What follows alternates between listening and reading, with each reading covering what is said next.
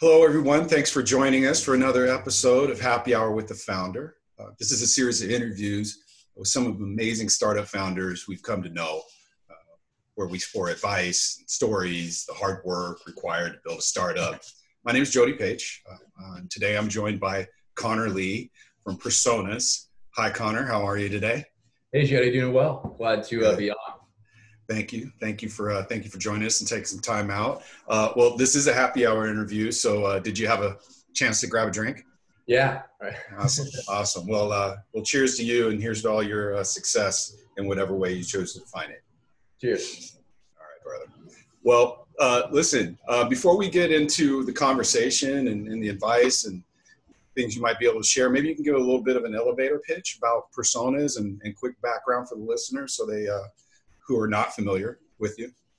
Yeah, absolutely. So Personas, we've started in 2013. We used to be called Hip Lead, and we help companies scale their outbound marketing and sales. So we do that in two different ways. One, we provide them with high quality data from our lead database, similar to like a Zoom Info or a Clearbit or a DiscoverOrg. So we built that out. And then we also offer services where we work with companies to help them to identify their different audiences, their ICPs, to build out content that's specifically tailored for those ICPs, and then help them to handle all the pieces of outbound. So, basically managing their inboxes, getting outreach or a sales loft set up, and making sure that outbound works as a scalable channel. Sure. So that's what we do, and we've worked with over 350 SaaS companies over the last almost 8 years. So Goodness. I've been around for a while. You've been a busy guy. Yeah, exactly. You mentioned starting as Hip Lead, so kind of leads me to a question. You transitioned to Personas. Was it just a rebrand, or was it a pivot, or was it a little bit of both? Can you talk a little bit about that and maybe the decision making behind it? Yeah. I mean, it was a little bit of both. I mean, so we're currently working on a new product. It's at MVP stage. It's not quite ready to launch or kind of go out there yet. It's in the same space, but we felt like, obviously lead generation's a super powerful thing and whatever every company, every B2B company needs. It's kind of lifeblood of the top of the funnel. You need leads. But what we were focusing on wasn't just the leads, the raw leads. It was what you did with them. And so the word, the name Personas, we thought embodied really what we think makes, marketing and sales really tick at the core, which is understanding your audience, who you're selling to, really understanding who they are, their pain points, what makes them tick. And then once you do that, once you identify them, segment them, you can create content, you can reach them in a way that actually appeals to them, that works. So it's not just about the contact data. It's about who you're contacting and then what they care about and the message that comes with it. So that's kind of at our core. Our new business, and we're not going to shut our business down. We're starting a new business line. Is focused on a little bit more on the personas side of things, not just the leads. But Right. That makes a ton of sense. And we certainly as a business, wrestle with what a lot of businesses that serve other businesses wrestle with in terms of the best way to attack, your market and really drive that top of funnel that's going to come through to actual closed deals, right? I mean, even as a capital provider, that's something we wrestle with on a day-to-day basis. Around what was the timing on that transition? So the funny thing is we've now kind of changed names. We did a brief pivot to a different name called Sona. And then we realized Sona was confusing. Also, there was an adult novelty. There's an adult novelty piece of electronics called Sona. If you Google online, that'll show up. And we realized bought the domain name a year and a half before we launched the new domain. And by the time we launched, we're like, wow, this is a problem. So we're very what we do. Right. That's hilarious. Hilarious. That's awesome. We quickly switched back to Personas, which Sona was short for. And we thought we can kind of understand what it does. And I think that's a hallmark of a good brand, is that like the name itself, people come with a positive concept Yeah. that kind of pushed them along into what you do. So. Yeah, absolutely. I couldn't agree with you more. That's hilarious. Some of the other things that I know about your background from the little bit of research, because when we were working with you, I didn't have the pride of ownership in that particular deal. Although we had, a lot of good information on you, obviously. I saw that you came out of Y Combinator and that you operate on out of the Bay Area. I guess what's your take, not necessarily specific to Y Combinator, but just those kind of incubator settings, and, like most things, they're a double-edged sword, right? So what did you like about it? What didn't you like about it? Would you do it again? Can you speak to that a little bit? Yeah, totally. So, I was in Y Combinator a while ago now, almost 10 years ago. I was in the winter 2011 batch. And that was the first batch that actually got like a good amount of money. So before, in the previous batches to mine, there were small batches. There were 20, 30 companies. Ours was a little bigger, about 50. And ours was the first year that, before that, I think the company got $17,000 if there were 2 founders and $23,000 if there were 4 for 3 months. Which isn't really a lot of money, and they still took 7% of your company. And then during my batch, in the middle of the batch, and also at that time, like the idea of an incubator was known, but it wasn't like incredibly new. There were, in San Francisco, really wasn't like a tech hub like it is now. It was more, Silicon Valley, Santa Clara, San Jose, Sunnyvale, Mountain View, all that, so I used to drive down from San Francisco, where I've lived for ages, with but the founders of now HelloSun, which was acquired by Dropbox, the Close.io guys, and then a few other folks, other founders. And I had a car, and I was one of the few people that had a car. So I drive down a Mountain View, and it was interesting because YC at that time tried to get everybody to move to Mountain View, and we're like, no, we're not moving to Mountain View. We live in San Francisco. Like, right. We're not going. But it ended up. It was interesting because after that, within a couple of years, Twitter, built up in San Francisco, and Salesforce took off and built their tower, and now San Francisco became the tech hub. Right. Which is kind of interesting and drove real estate prices up. Right. We saw that, which, that does kind of lead into another question, which is, I've kind of have this longstanding opinion that the Bay Area should almost be like its own asset class, because it behaves so differently than a lot of the other markets. I'm joking when I say that, but there is some degree of truth to it, right? So, talk to me about the process of building a business in one of the most expensive markets in the world. How do you navigate something like that? How do you prioritize expenses? How do you think through that kind of thing? Yeah, one of the things about YC was that going through YC, and that wasn't with Personas, with a different company called Telfi. That company didn't make it to adulthood. That is a juvenile. But I had a lot of good connections, right? And a lot of people from YC ended up, living in the Bay Area, staying here. Some moved back wherever they came from. Right. Europe, Russia, South America, East Coast, anywhere. But so as a result, I had a pretty good network.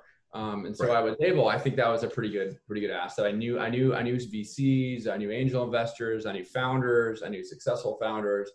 And I think that is a major advantage. I think that, at least in that time period, say when I kind of started Personas around late 2012, 2013, and that's when the market started heating up, the tech market, tech funding really started getting going. 2011, it wasn't super easy to raise capital. It wasn't as hard as it was in 2010, right after the real estate crash. But it was still pretty close to that period. And then Twitter and the new sort of social media stuff was the core of kind of driving all that. And mobile, Apple, the phone had just kind of come out around that. Yeah.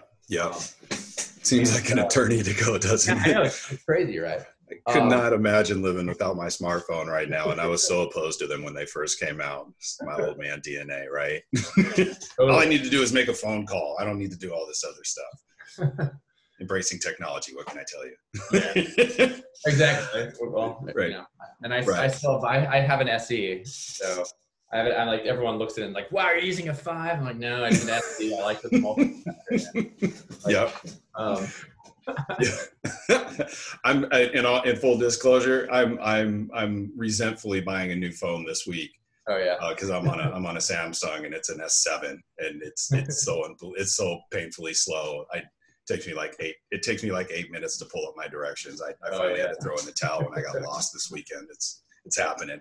No, listen. Like I said, we deal with a lot of companies that are on the West Coast as well as throughout the rest of the country. But the Bay Area is a tough one because the demands on the expense line are heavy, and so it kind of creates this environment where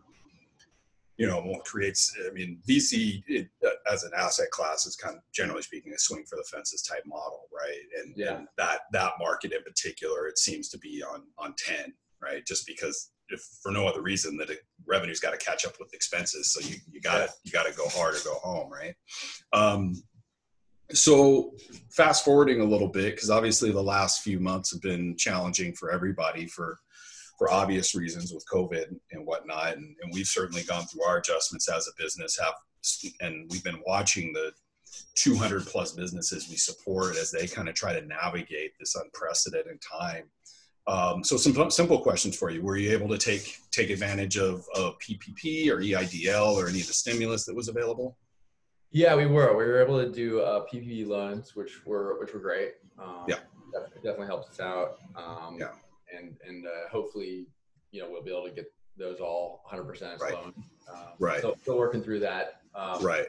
We actually built a website kind of early on during COVID that aggregated all the deals, because there are a lot of resources for founders, and we sell primarily, our business sells primarily to staff. And so we put together a repo of all the resources, the discounts, temporary discounts that were given during COVID to startups. And we aggregated it and built a mini site. That was kind of our first thing we built. We had, 250 plus deals, and, we used our scrapers. We have a lot of like web crawlers and data processing technology, and we used that to kind of build the site. And it was pretty cool because, we not only helped other startups that were, looking for ways to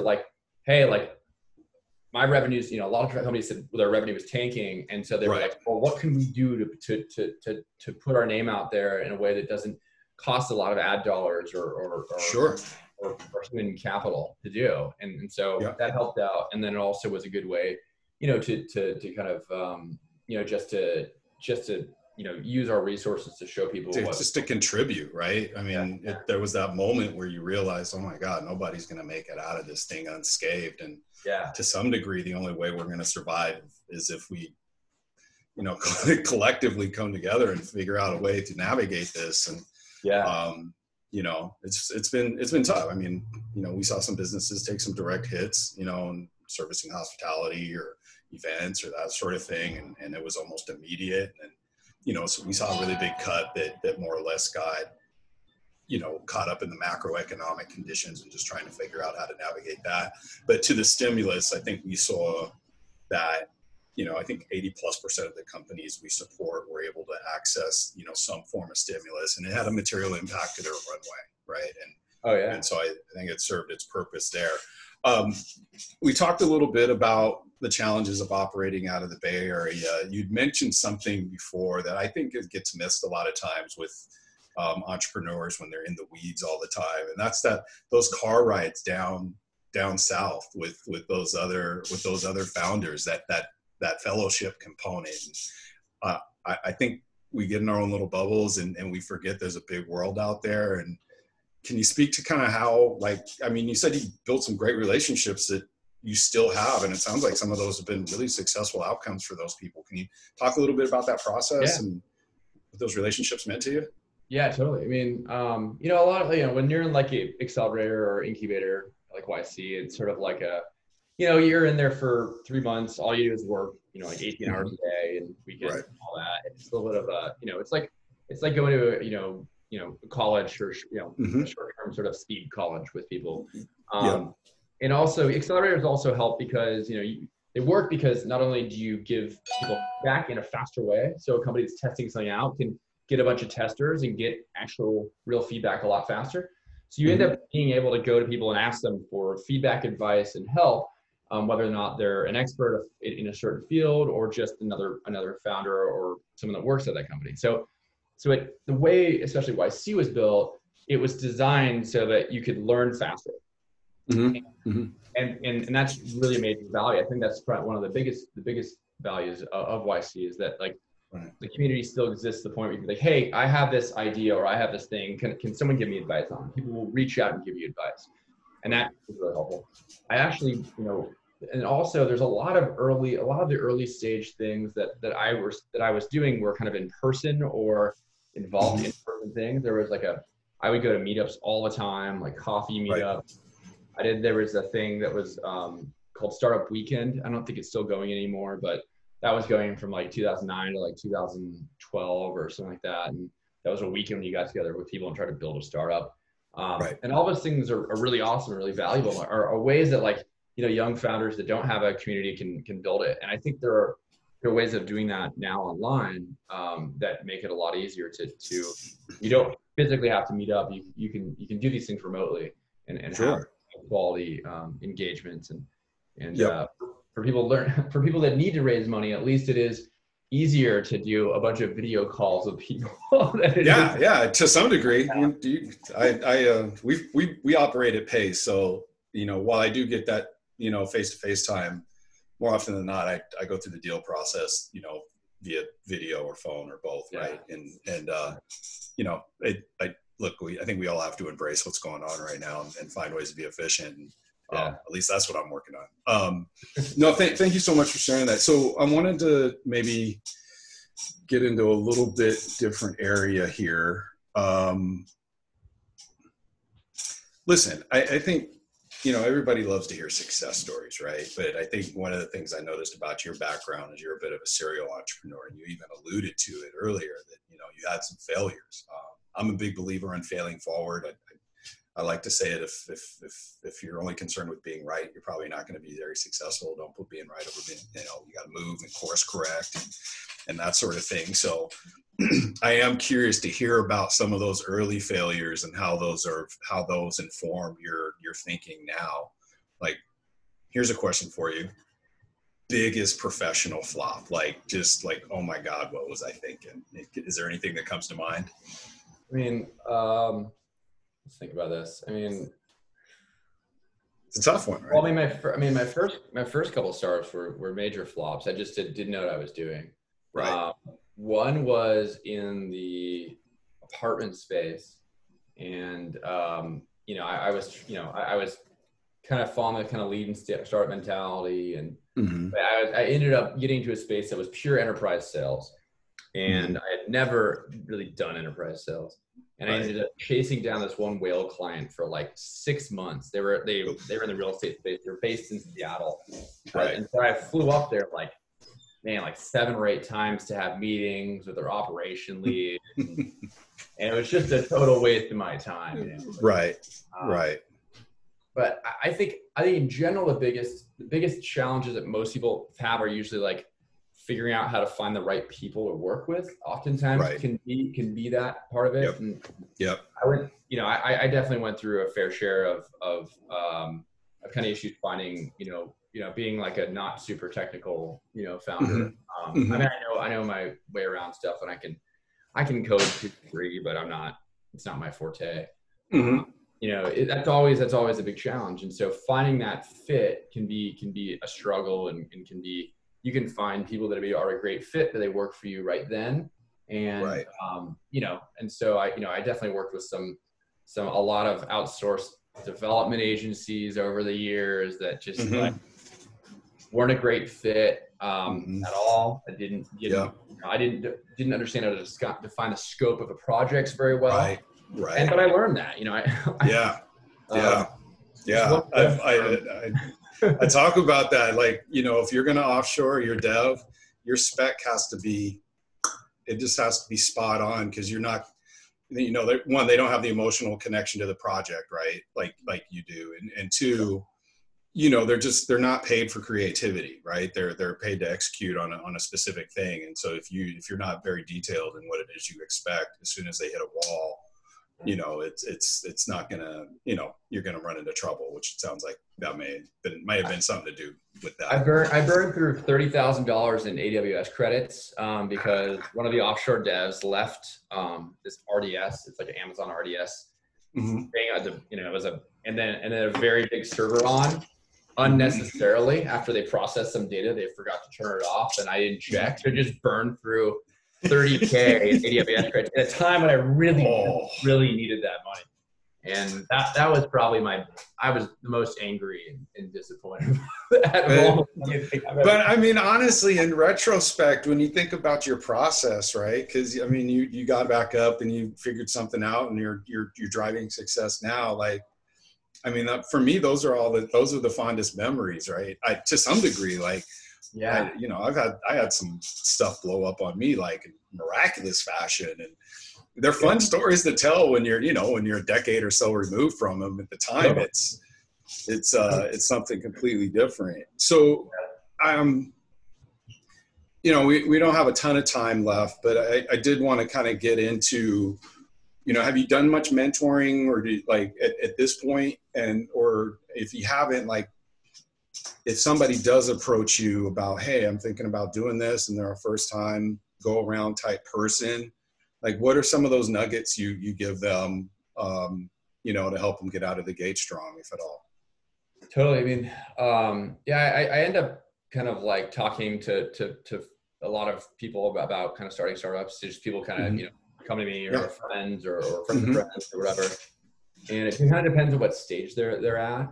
Sure. And really early stage companies are when people have ideas and sort of early versions of it. The thing that I really tell them that's been successful for us is how to do a good sort of market research and kind of product development process, because that was something that I learned later on that really helped us. Before trying to build anything, especially if you're non-technical, instead of trying to hire someone and trying to learn the technical piece, do a really good job in defining the problem and validating that problem.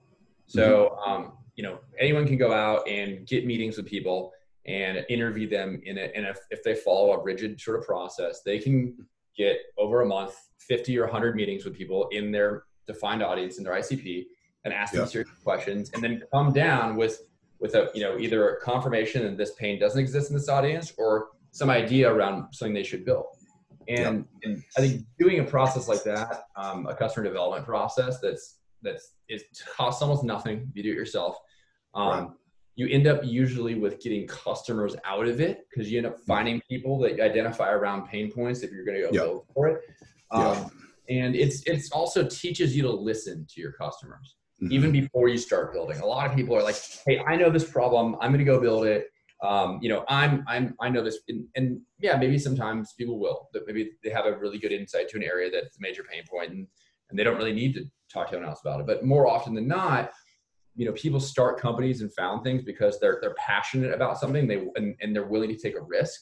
And so, when you take a risk, you don't look at things the same way as everyone else. You see an opportunity where other people see risks. And so you have to be able to sort of like take off that like hat of like idea and potential, put it on the side, and then say like, okay, does this actually make sense? Does this plan, does this thing that I'm thinking about actually make sense? And sort of, so you put on your like possibility sort of hat and your potential and the thing that motivates you as a founder, and you can like take that off, and then you need to set the thing down, and you need to analyze it and be sort of truthful in your analysis to yourself. And that's the hardest thing. I think that's the hardest thing for a relatively early stage company to do is to choose what you go after, to limit what you're going to do, and then to make sure what you're going after does have that initial, launching pad or link to something that people are going to want to buy or use. So. No, it makes total sense. And I've seen that play out in several settings. It's almost funny to me how frequently businesses will not tap the one resource they have an abundance of, which is this amazing user base that can give them all the feedback in the world to drive what they prioritize. And somehow that gets missed sometimes, so more often than I'd like to acknowledge. But no, that's super helpful. I guess another question for you, and it's unrelated. you know, I think COVID is highlighted a lot of things, and one of those things I think is leadership, right? And I think it's something that gets talked about. I don't think it's something that people necessarily study, you know, a lot. But I am curious about, you know, kind of over the last few months, you know, where have the leadership challenges come from, and you know, and are you leaning on things that you believed in before this, or were you put in a place where you had to take on some new philosophy, if you will? What's that process been like for you? Because I think it's something that doesn't get talked a lot about right now, right? Yeah. Yeah. I mean, you know, it's tough times right now out there. We're lucky enough to work with a broad spectrum of companies that are on the B2B side, Mm-hmm. of things. And some of them, you know, are in industries that are very, very, very affected. You know, if they Mm-hmm. supply corporations and offices with things, they're in trouble. Yeah. If you're probably doing recruiting, you're probably hurting right now. If Yeah. you're, you know, in travel, all that. And Yeah. so, but the biggest thing is at the end of the day is that at least our kind of challenges are really is sitting back and I think going back to our kind of core tenets, Mm-hmm. and rather than trying to find a new thing, I think oftentimes crises or difficult situations can help distill things, can make things Yeah. simpler, right? Yeah. Because you can say, all right, well, this stuff really isn't that important. We need to either survive or we need to really look for the opportunity in it. And I think that companies that will come out of this, there's gonna be some luck involved, of course, but there's also gonna be a lot of companies that can understand how to focus on the important thing and Yeah. push the least important things out of the way. Yeah. And I think communicating that to your organization, if you're a founder or you're CEO or CFO or CTO or whatever you're doing, communicating that's really, really important. Being able to get Right. out there and say like, hey, this is what's important to us. Um, Here's the landscape. Here's what's changing. Here's how this is going to impact us. And then being able to kind of lay that out and communicate that clearly to your team in a way that they understand it. Solidifies has solidified team unity Sure. and has really helped people to at least our organization to kind of come together. Now, Like, was yours a no, thank you. Was yours a were you like a partially distributed workforce, or was everybody coming into the office before this? Like logistically, how were things disrupted for you? yeah, we were partially distributed, and then that's one of the things that like I think is interesting with a company based in San Francisco that's bootstrapped it's Mm-hmm. loans and all that hasn't taken on venture capital. We have our management, our founders here, product people here, marketing here, some sales here, and then the rest of the team is distributed all over the U.S. and all over the world. Um, and that's been great. We have like 8 people usually in SF. Yeah. It has been a little hard, we're taking a lot of expenses we're not using, Sure. and it was difficult to communicate it initially with people. But I think people have gotten used to it, and compared to teams that were like had no distribution, much harder. But we already Yeah. had the processes in place. We worked from home at least 1 day a week. We Yeah. had task management systems and communication. We were all very much remote ready Mm-hmm. as an organization, partially remote. So Yeah. Yeah. I think that's a great strategy for developing and also for developing if you're going to start a company in a really expensive market, like Yeah. Yeah. that you can do something like that. You can hire people from you can use the connections you have if you're selling to large organizations that are in those areas, and then leverage the talent that's all over the world. So Yeah. Yeah. Absolutely. Thank you. Once again, I think it's just one of those things that's got accelerated as a function of COVID. I think these are all these kind of remote working, remote learning trends were already at play, and maybe on a call it 3 to 5 year trajectory, and they got immediately accelerated into a right now type of thing, right? But I mean, we've certainly, I went to the office every day. I actually enjoyed the process of like getting up. I'm a creature of habit. And I love that. I love that routine, and I love feeling like I'm being part of the world. So this has been a big adjustment for me, just kind of being in the house, and the time with the family has been awesome. I can't remember the last time I got to spend so much time with my daughters, but I don't know how grateful they are for that, but I certainly am. But yeah, it's just, but I never used video before. Like, even if, like, I'd put it on if somebody put it on the other side, but I'm like ready to connect with people now, like on video, like, I'm just yearning for that. And, but it's tough. I mean, if you've been through any sort of right sizing or, I mean, like things that will chip away at, morale, and, how do you maintain that connectedness, if you will, when you're not able to do it in the ways that you have traditionally. But it sounds like you guys are already down that road, so maybe not as disruptive for you. Listen, I know you got a lot going on, and so I don't want to hold you up for too long, but yeah. I guess any parting words of wisdom for the world out there, the young and hungry? Yeah, I mean, so I think I'm always at least one of the interesting, you earlier were speaking about one of the harder things that we went through, and my very first co-founder and I ended up going our separate ways early on in the company, and he was like the technical co-founder, right? So I tried to merge with another company. I tried to do all these different things. I found that consulting firm that fell apart and all of that. Right. And then I ended up actually just kind of looking for options, looking for other things. I actually ended up working with Lighter Capital during that time period and took a loan. Yeah. Used that loan to hire a really talented VP of engineering. And he's now my co-founder. It ended up working out. He's an amazing guy. And so I think a lot of things that when you're in a corner, I think the biggest thing is to keep going, is to keep fighting, and then look for options that you wouldn't have thought of, right? I was always thought, like, and look for options you may have not considered. Kind of be willing to take those risks and change the way you think a little bit, and they'll pay off. So. Yeah, no, I couldn't agree more. Sometimes you get so like tunnel vision on what you thought was the best solution to a particular problem, and the answer is like right under your chin and you don't even see it, right? And I've certainly been guilty of that myself, maybe more than I'd like to admit. Well, listen, once again, very much appreciative of the time and the information and just the sharing. I do have one final question for you, and you kind of made me think about it when you talked about taking money, is really just kind of your experience and your attitude towards raising capital at this point. Obviously, you use debt with us, and we're a little biased in terms of using debt to raise it. But you did it. You moved on. I'm working on the assumption that maybe you did some other things with regard to the balance sheet, and potentially the cap table. And as much as you're comfortable sharing your experience and how to use debt versus equity, and kind of what's the difference between those two things? Because I think they're both applicable. It's just understanding when to use them, right? It's pretty interesting. We still haven't, we've taken on a little friends and family, but not really significant equity. So it's impressive being in the Bay Area. It's not an easy thing to do. No, I probably wouldn't do the same thing again if I did it now, looking back at it. Right.